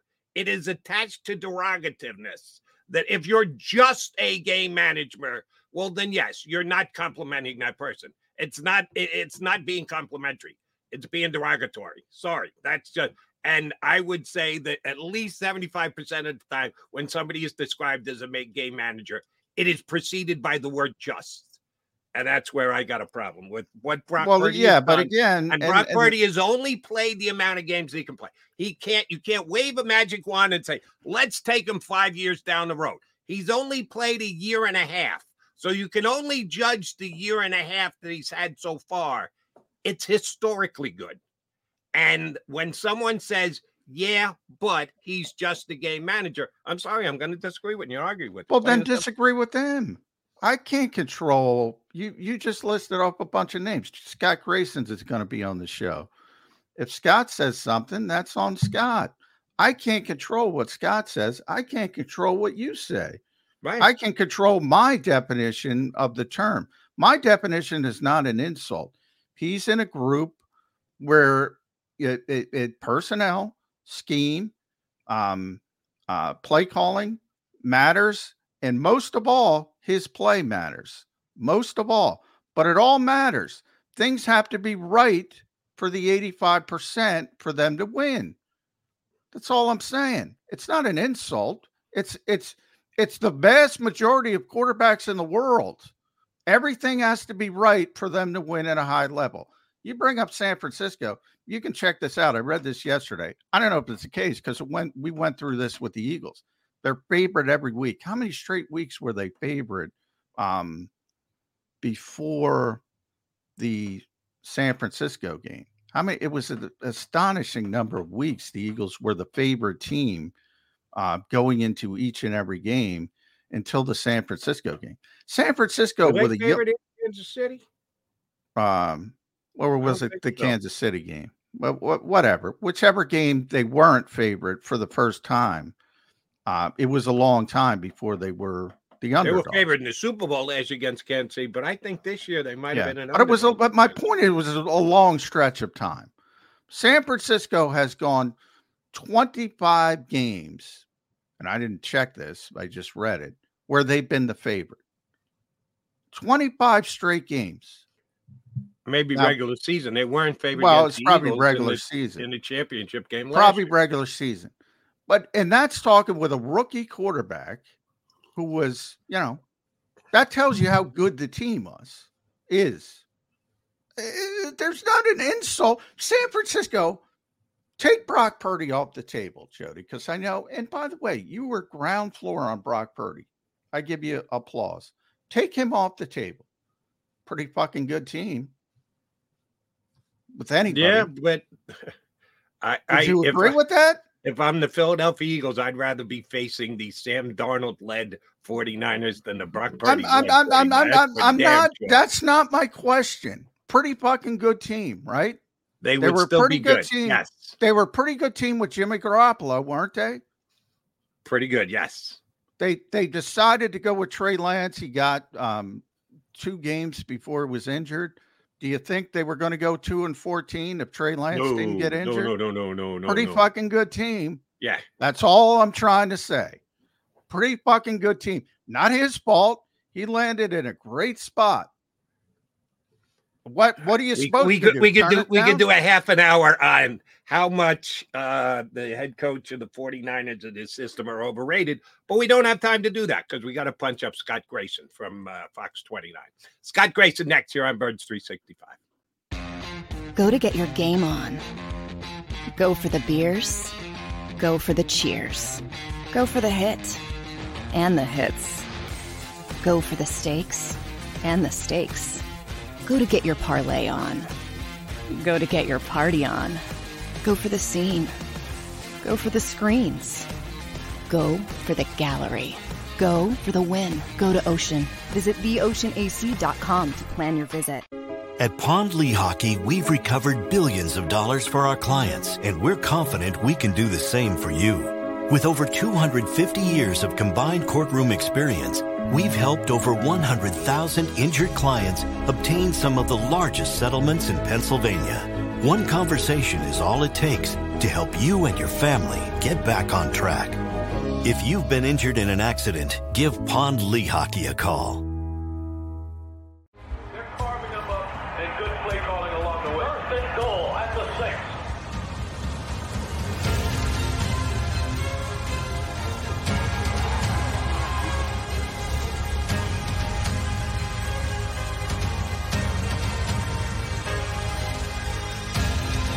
On the field of life, First Trust Bank is there for you.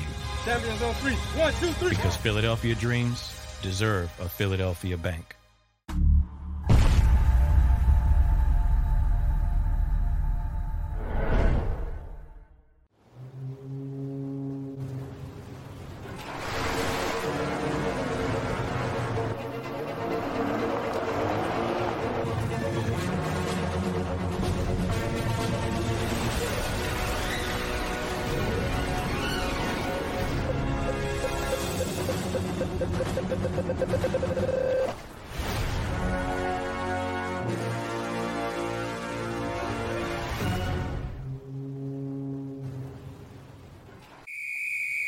Underdog Fantasy has a way for you to play alongside your favorite football team all season long with their fantasy pick'em game.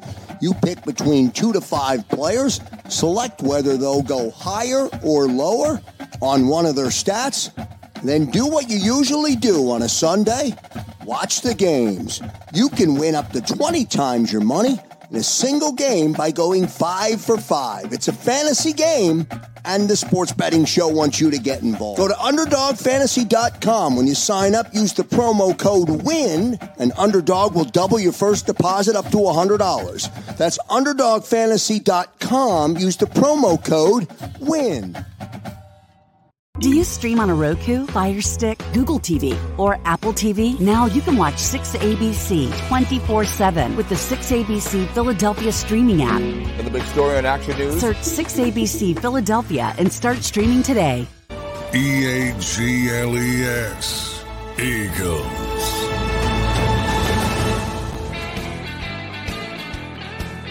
Mac and Mac, joined by our buddy Scott Grayson, the sports director of Fox 29 and Eagles fan. I want to start there. Eagles fan. How do we determine when you're an Eagles fan or not? Because John and Stolnis and McMullen and I were having a conversation early, and I was a little surprised, if not taken aback, by the fact that both John and John were willing to cut Jalen Hurts some slack that, yeah, he might have been sick the other night. And he said something that maybe he didn't really understand what he was saying. And we don't necessarily want or need to hold him accountable because he might have been sick. And Nick Sirianni has said some lying and dumb and foolish things this week, but he might have just misspoke. The whole going for a pass interference thing, he just got his words jumbled and whatever. And you shouldn't hold it against him. Should we? Because if we're not, here's where I think we have to hold players and coaches responsible for what they say. If you're a fan of a team, you want to root for the team. You want to root for the individual players. You want to become a fan of a player. Jason Kelce is such a popular player in this town because of what he says and how he handles himself. in public situations. That makes him as lovable as he is. If we're not going to listen to what these guys have to say and hold them to what we're saying, we're back to the old Seinfeld joke of, well, we're rooting for laundry.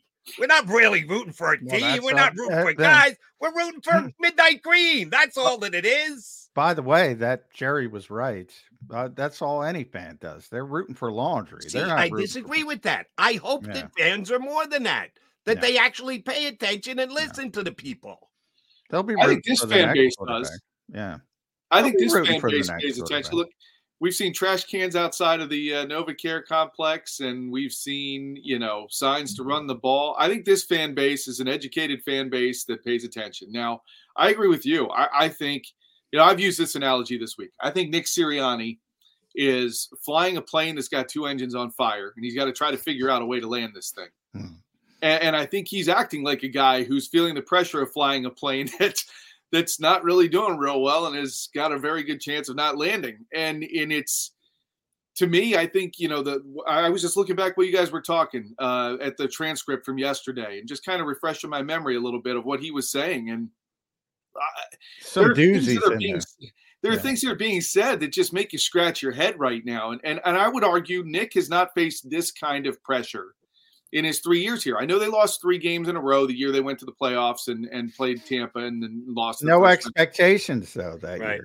Exactly. And this team, and the reality of the situation is they're 10-4.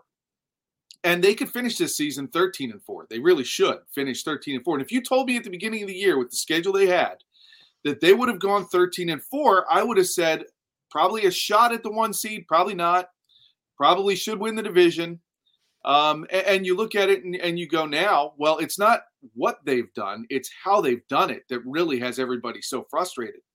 And then you come out afterwards, you defend a quarterback who makes passes that should have never been thrown. And my question to them is, what are you guys doing in film sessions that he keeps making the same mistakes? Are there the accountability? You use the word accountability. Is there the teaching points? Are there the lessons made with the film to show him that you had Kenny Gainwell here who could have run probably 20 yards, maybe at least 15, and given you a shot at a field goal, at least one more play after that to get a little closer to tie the game? Is there accountability held when you're watching the film and seeing James Bradbury get burned in man coverage the entire way down the 92 yards of the field to say maybe we shouldn't be doing that? Where you use the word accountability. And I think this is all the pressure coming in on Nick. And he says, don't blame Brian Johnson, blame me. We've run the consistently same offense the last 3 years. Well, Nick, that's the problem. Look at Andy Reid. He runs these ring around the rosary things and tries to at least do something different and unique. There's no creativity right now on either side of the ball. And that's my problem that I see looking at this. And I think Eagle fans are smart enough to look at all this and hear the words that are said and say, I'm not really buying this. And it's going to be a real interesting game on Sunday or Monday. To Jody's point, I have the luxury of not being a fan, so to get everyone upset, I just give you my opinion of what I thought, Jalen. I thought it was kind of a throwaway line. Now, I don't know if it was because of the illness, but that's how I took it. Now, Nick constantly lies. John, can I just interrupt for 1 second? Yeah. Jalen Hurts has been the quarterback of the Eagles for how long now? 3 years as a starter. This is his 3rd year, 4th year overall. Throwaway line during those 3 years. And that's why we brought up the illness. And I made the joke about nighttime NyQuil instead of daytime NyQuil. I think he was a little loopy. But anyway. Or he was pissed off because they lost 3 games in a row and he was being honest. It's possible. It's possible. Very rarely, though, is he honest. You get a bunch of T-shirt slogans. Very rarely. He lost 3 games in a row. So you mentioned Jody. You mentioned Jason Kelce, and you're right. If you want to compare the two guys, Jalen Hurts and Jason Kelce, we all know Jalen Hurts is going to give you what sounds good. A lot of times he's going to give you what sounds good. Yeah. Jason Kelce is going to give you the brutal, honest truth, and frankly, he's one of the first guys who will come out after a game and say, "I suck today. I suck today." And I think that's one thing that the other night he was brutally honest. He goes, "Yeah, they told me not to do it. I did it. I did it. I was wrong. That's on me. That was a stupid move by me. He took the bullets, which he should have taken." And it makes it more forgivable, does it not? When somebody's honest like that, as long as you don't, it's the same. I tell my kids all the time, don't make the same mistake twice, right? Or even 3 times. Okay, he did it. He got caught. Now the key is if Jason does it again, well, then you start going, come on now. You told us that they're looking at it, and you did it again. By the way, he tried to steal like a yard. It was ridiculous. So anybody complaining about that, that's the wrong thing to be complaining about. But I will say this. You're right. I mean, Jason endears himself. So there's a sliding scale to get back to Jody's point. And those guys tend to endear themselves. But, I mean, does anybody think Jalen was being honest the 3 years before Monday night? The guy never tells you anything. Nick Sirianni lies to your face as an Eagles fan. That's up to you if you want to accept that. I got to ask the guy questions. Sometimes he's honest behind the scenes. Sometimes he isn't. But he lies in front of the camera all the freaking time. And he did it a bunch to the fans last week. They love him up until they don't love him. They love Jalen Hurts up until they don't love, and I think they still love Jalen. But Jalen doesn't give you anything on a weekly basis. So I don't see the connection to somebody like Kelsey, who is more above board. And certainly he becomes more endearing because of it, other than the quarterback's the superstar and the quarterback's the quarterback. I mean, he never gets anything. No, and to me, Jalen's value is not what he says, it's how he acts. I think the way he stays calm on the sidelines in the midst of a lot of chaos is usually what I respect the most out of him as an athlete and a leader. And it's not what he says, it's how he acts. Now, we don't know what he says behind the scenes in closed doors. Yeah. We don't know what he might be saying this week to those guys. Frankly, this is when you need a franchise quarterback to step up and verbally behind the scenes and get this ship righted. I mean, you can't rely on these coaches. You can't rely on the players alone. It all has to be joint. But he's got to step up, in my opinion, and be a leader behind the scenes. Scotty, I'll tell you the reason why the Eagles have lost 3 straight games. One phrase: lack of chunk. This is a team that's philosophy is built around chunk plays. They've given up way too many chunk plays on defense. That's why Sean Desai is now floating hither down at the Eagles complex with a title, but we don't. I wonder if he got Howie's old office when he got, very well have. Yeah. When he got banished. Very, very well to be determined. And I saw this on Rube Stats in his column after the game, which I think was very telling.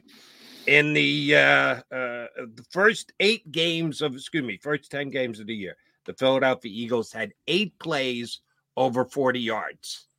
In these last 4 games, they have no plays over 40 yards. So early on, they made chunk plays. Last 4 weeks, they're starving for a chunk play.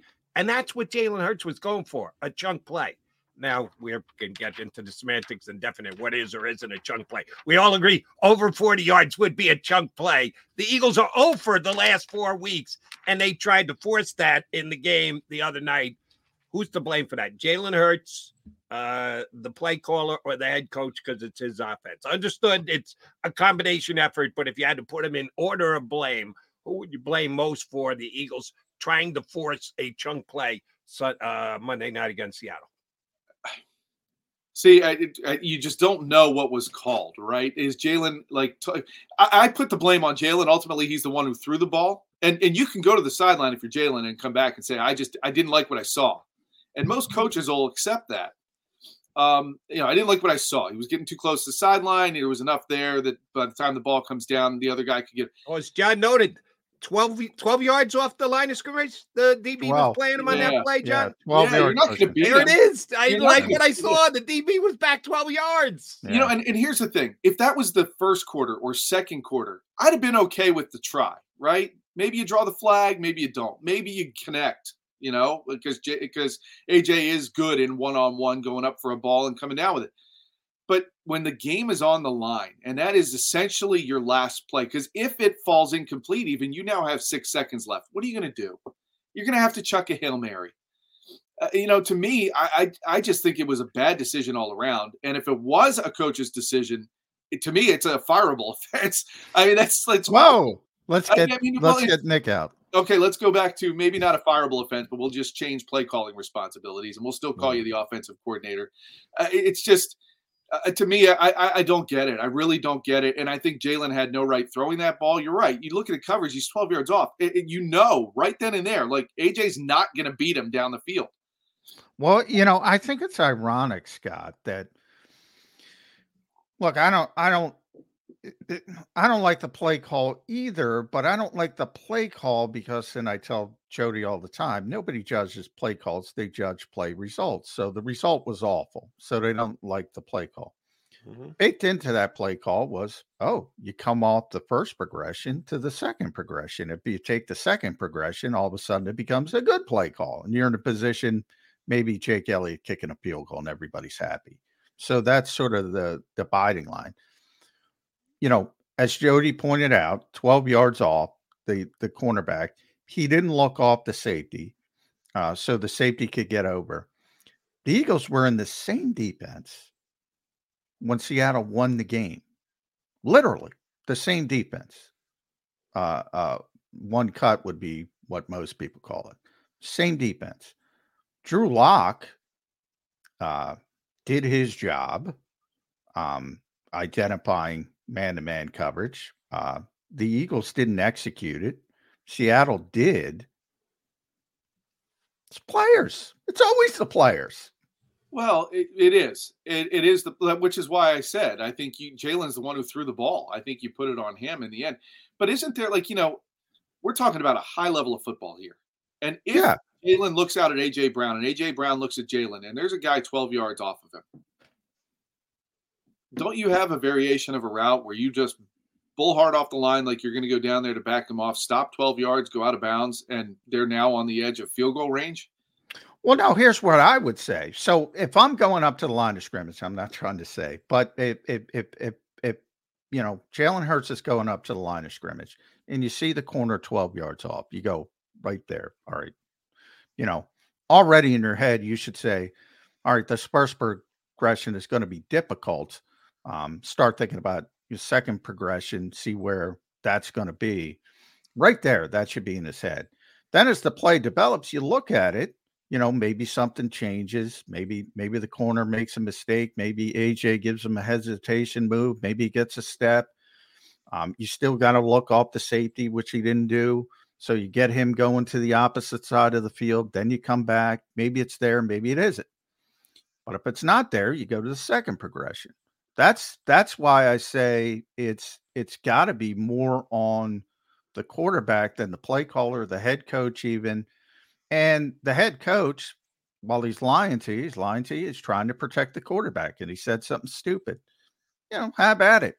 Stupid explanation. We're trying to get a pass interference, which is dumb. But Jalen made a mistake, and it's like, that's where we are. And you don't want to blame the players, which is fine. But a step further, okay, I agree with you entirely. A step further would say this is not the first time we've encountered this problem. Would you agree? Yeah. I mean, they're Jody's right. They're taking too many shots down the field, especially if you look at that entire game. Seattle was playing their safeties for most of the game in the parking lot. I mean, they came into the game saying, we're going to limit explosive plays. And that's why the Eagles had such they were doing a great job of it early. They were taking the running plays. They were moving down the field. The first two of the first three drives were very effective, and all of a sudden they got away from it. Why? I don't know. But that's also been a consistent problem. They're so intent because they've had so much success with explosive plays. They want them. They crave them. And when they're not there, they can't be patient.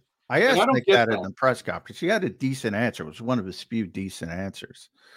They crave them. Same thing happened to Kansas City years ago when everybody couldn't stop Tyreek, and they said, you know what? We're just going to play our safeties in the Arrowhead parking lot, and you're going to have to meticulously go down the field. And there was like a 6 or 7 game stretch where Mahomes was getting frustrated because he's used to the big plays. He's used to those gash plays. And then he figured it out. Eagles got to figure it out if teams are going to do that. I don't understand, though, what is wrong? Like, what is wrong with a 12-play drive and another 12-play drive where you are wearing down a defense, theoretically, and you are moving the chains. And that's what they did. And sometimes, obviously every game plays out differently for various reasons.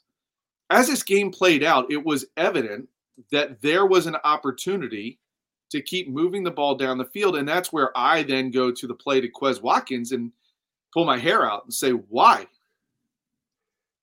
Well, yeah. That to me is part of the problem. Making a reference from earlier in the show, not NQ, NyQuil, NQ, no Quez. That would help things immeasurably with the team right now.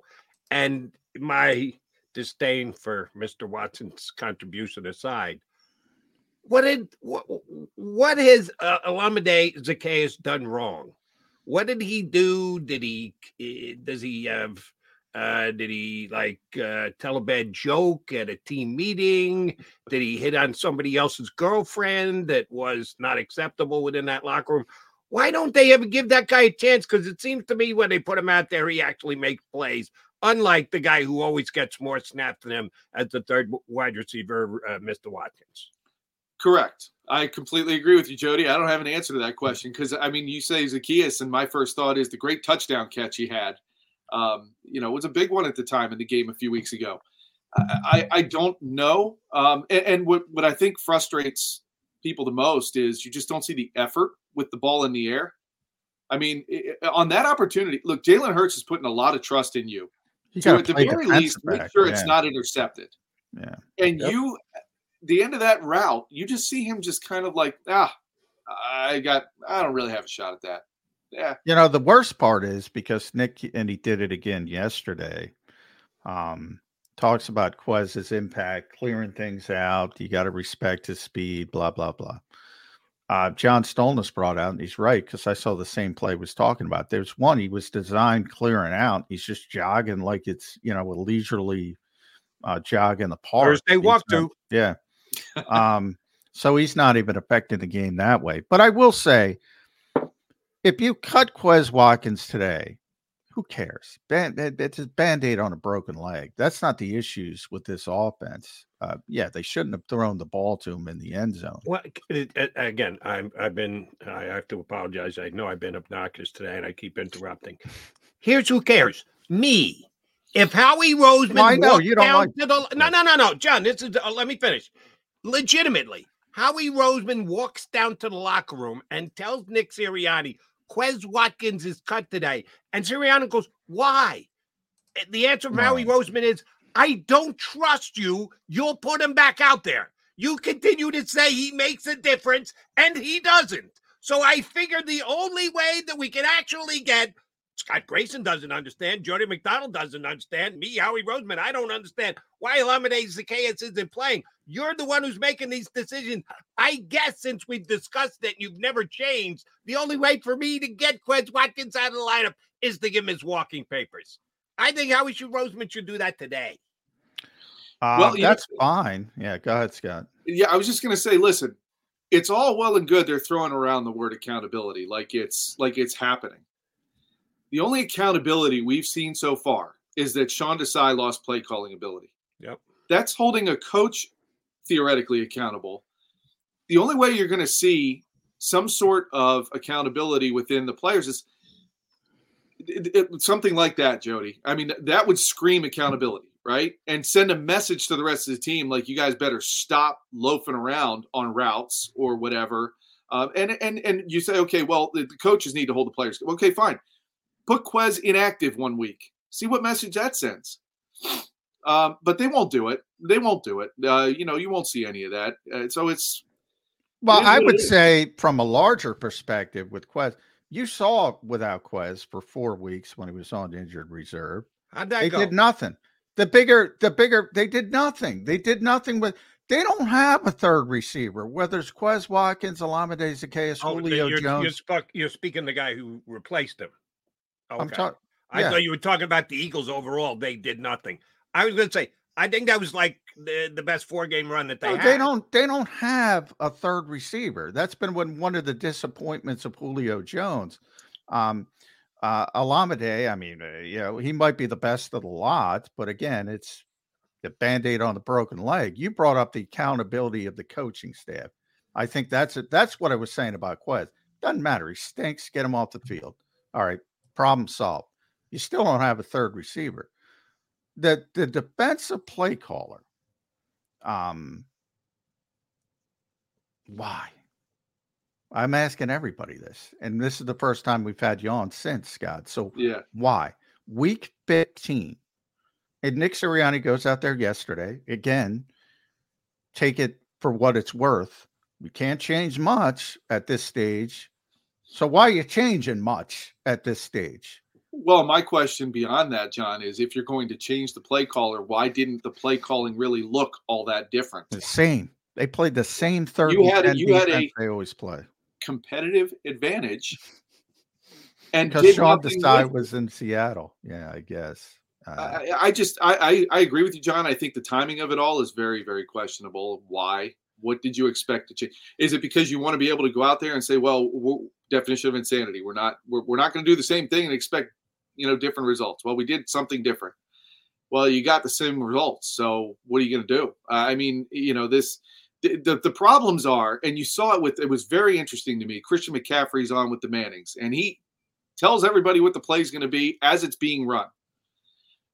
To me, this offense and the defense are way too predictable. And when Nick comes out yesterday, he almost basically admits it to you when he says it's the same consistent offense we've run for the last 3 years. You can't be the same consistent offense. You can be a same scheme or a same idea, and you have to find different ways to run the same plays. Damn it, I hate defending Nick, especially in these 2 weeks. Now I'm going to defend him. I'm going to break because I don't want to defend him. Hey, we remember Tony Romo. I tell this to Jody all the time. Remember when he first got the job at CBS? Everybody was blown. Their minds were blown. He was calling plays at the line of scrimmage. If you're a smart football player, and Christian McCaffrey is off the charts, football IQ. Stanford guy. He can do that at will for every team in the NFL. Literally. Same with there's Tony. Probably 30 whatever defensive coordinators out there who are pretty smart people who can pretty much. Yeah. That's why I always say it's about execution. It's about the players. It's about there's 10 guys on defense that you're going against before you snap the ball every single time. Probably got a pretty good guess what plays coming. Bobby, but then if you block it up right and you cut right and you make the right physical move, you can beat that. Yeah. Trust me, Bobby Wagner can call out every stinking play they're running. And that's not because they're it's because he's a smart freaking Hall of Fame football player. Well, let me go back to something you guys were talking about while I was sitting here waiting to come on. Back to the Niners. And you look at them and you go, talent-wise, okay, I would consider, and I'll start at tight end, George Kittle and Dallas Goedert. Roughly the same player. Kittle's better. Okay, I'll give you that. Deebo Samuel and Brandon Ayuk as a duo. Give me – I'm happy with A.J. Brown and Devontae Smith. Okay? Christian McCaffrey, best running back in the league. I would say Jalen Hurts is a better quarterback than Brock Purdy. The offensive line with the Eagles, I'm saying just if you took them one in a head-to-head competition with each other, he gives you more dynamic ability. The offensive line with the Eagles is better. That's true. But the Niners move the ball like they're running against the Little Sisters of the Poor. And the Eagles struggle to get first downs. And when they are moving the ball, they go away from what's working. So you can say execution, but to me, I think some of it. The San Francisco's defense is much better than Philadelphia's defense. So Philadelphia's offense has got to go against the San Francisco defense. Meanwhile, the San Francisco offense is going against the Philadelphia defense. I'm not taking them head to head. I'm talking about just in general. The Niners can move the ball with that offense, and they do a bunch of different things with motion. They do a bunch of different things to try to disguise what they're going to do. Well, Kyle's great, but Scott, now, as Jody knows, I think Kyle is the best play schemer, play caller in the NFL by far. But everybody's fighting for number 2. However, Go back to the NFC Championship game. Everybody's mocking him. Oh, he's got a backup tight end blocking Hassan Reddick, and he gets his quarterback killed. Guess what? That's been a staple of the Shanahan offense for 15 years, 20 years. How long is Mike? God, 30 years. That's what they do. It's play action. You're trying to create an environment where you're fooling the defense and sucking them in. When it doesn't work, people are like, how can you get the quarterback killed? It's all results. They're cooking right now. Oh, they are. And they destroyed the Eagles. They so did. He looks like and he is. He's in good times and bad times. He's the best in the NFL. But again, if the Eagles show up and block, I don't know, insert this week, Kayvon Thibodeau all of a sudden is starting to stand out with Jack Stoll, and Jalen Hurts bust his shoulder or his elbow. All of a sudden the motion and all the rigmarole and all the thing that people want, Jody's right. It's execution, man. It's execution. It is, but it's also, it is. And ultimately these players, I mean, some of them are just, I question whether some of them are giving you 100% when they get out there now, especially as the game starts to turn. But I just feel like play calling is an art to me. I think play calling is an art. You run something to set up something you want to run later in the game. I don't get the sense this staff does that. Do you? I don't think they're as good at it as Shane. I think Shane is special in that aspect, that particular aspect of what you're talking about. He would set people up and go back. The callback, I like to call it. He would do that. They don't do that as well. But I expected that with first-year coordinators. That's fair. You have growing pains. They're learning on the job. There's a reason Shane Steichen was the offensive coordinator and Brian Johnson. We saw this with Andy Reid.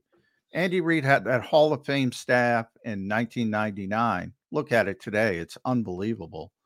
And he started to lose them as they got head coaching jobs and other jobs. And it wasn't as good. The Xerox is never as good as the original. Should that surprise people? No, but I would like to think that by week 15, week 16, like they always say, when you get to February, AG's looking pretty good right now. When you get to February of a college basketball season, they say they're not freshmen anymore. That's true. That's fair. And we're here in week 15, week 6. We're almost the end of what used to be a regular season. Yeah. And they're going the wrong direction. I mean, this team is not playing their best football in December. They're playing their worst. Scotty, I got bad news for you. Last year you talk about by the time you get to this week that rookie status is in the rearview mirror. Guess what? Jalen's MVP status is now in the rearview mirror from last year. And by the way, the guy who was leading in the MVP, most passing touchdowns in the NFL, Brock Purdy. I told you went down the passer rating route. By far number one in Brock Purdy. Passing TDs to interception rate, Brock Purdy, number one. Yards per attempt, Brock Purdy, number one. Yards per completion, Brock Purdy, number one. No argument here. Brock Purdy, number one. So you can't, as we're sitting here in week 14, go, yeah, I'll take Jalen Hurts over Brock Purdy. I think we had. I'm looking at it, and I'm saying Jalen the big picture, not Jalen this year as an isolated example. Because I got Jalen with a bum knee for part of it. Jalen who's sick. Jalen with a less dynamic offense than what it should be. So right now, I agree with you. Brock Purdy is doing everything he needs to do for that team to win a Super Bowl. I agree with you. Yeah. Scott Grayson, Fox 29. Scott and I talked about two other subjects, and he didn't get past the moment you said Hurts over Purdy. Yeah, well, listen, he's not wrong. He's not wrong. Not right now. No, and we were having the conversation about comparing the Eagles to the 49ers now. Okay. Now is now. Now right is now, not last year or previous years, right? Now is now. And now It's not close. No, I agree with you. Right now, the Niners are a churning machine doing all the right things and going into the postseason with all the momentum and confidence. And that's where the Eagles have to And that's where I bring it up, and we got to go at S Grayson Box 29. Make sure you follow Scott on X and Twitter. Does a tremendous job. You going to be down there for the unveiling of Matt Patricia today? Oh, I will be there. I will see you. All right. I will see you there. I get the last question then. Sure. Shoot. Matt Patricia, pencil, no pencil. Doesn't matter. You know what? I don't like the pencil. The pencil's a shtick. Like, get rid of it right now until you start doing something good. You got to earn his pencil here in Philadelphia. Is that what you're saying, Grayson? Yeah. You win, and then you can use the pencil. You need the pencil to write 3rd and 10. Same defense as always. All right. That's Scotty. Thanks, bud. That's Scott Grayson, 29 here with some birds. 365. Thanks, Scott. Appreciate it. Quick timeout. Come back.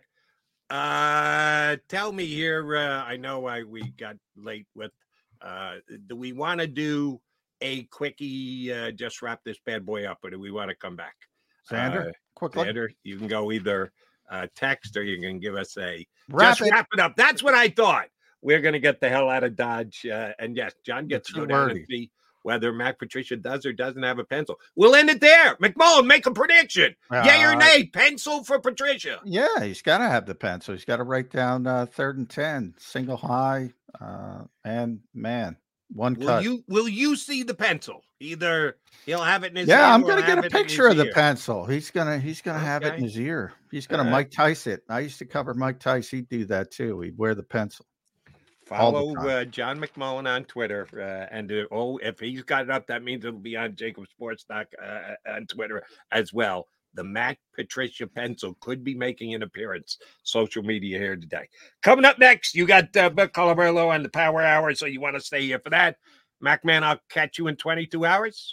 Let's do it. Mac and Mac back on Birds 365 and 2 and 2.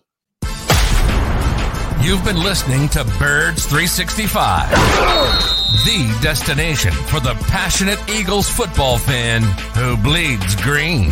If it's Eagles football, we're talking about it. Debate, inside the locker room, and guests that are some of the greatest football minds from around the region. We hope you enjoyed the show. We know we had a blast. Make sure to like, comment, and subscribe, and we'll be back soon.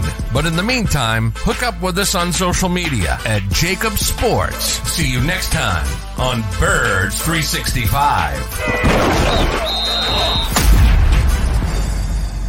Brain fog, insomnia, moodiness, weight gain. Maybe you think they're just part of getting older, but MIDI Health understands that for women over 40, they can all connect to menopause. It's at the root of dozens of symptoms we experience, not just hot flashes. MIDI clinicians are menopause experts, offering safe, effective, FDA-approved solutions covered by insurance. 91% of MIDI patients get relief from symptoms within just 2 months. Book your virtual visit today at joinmidi.com.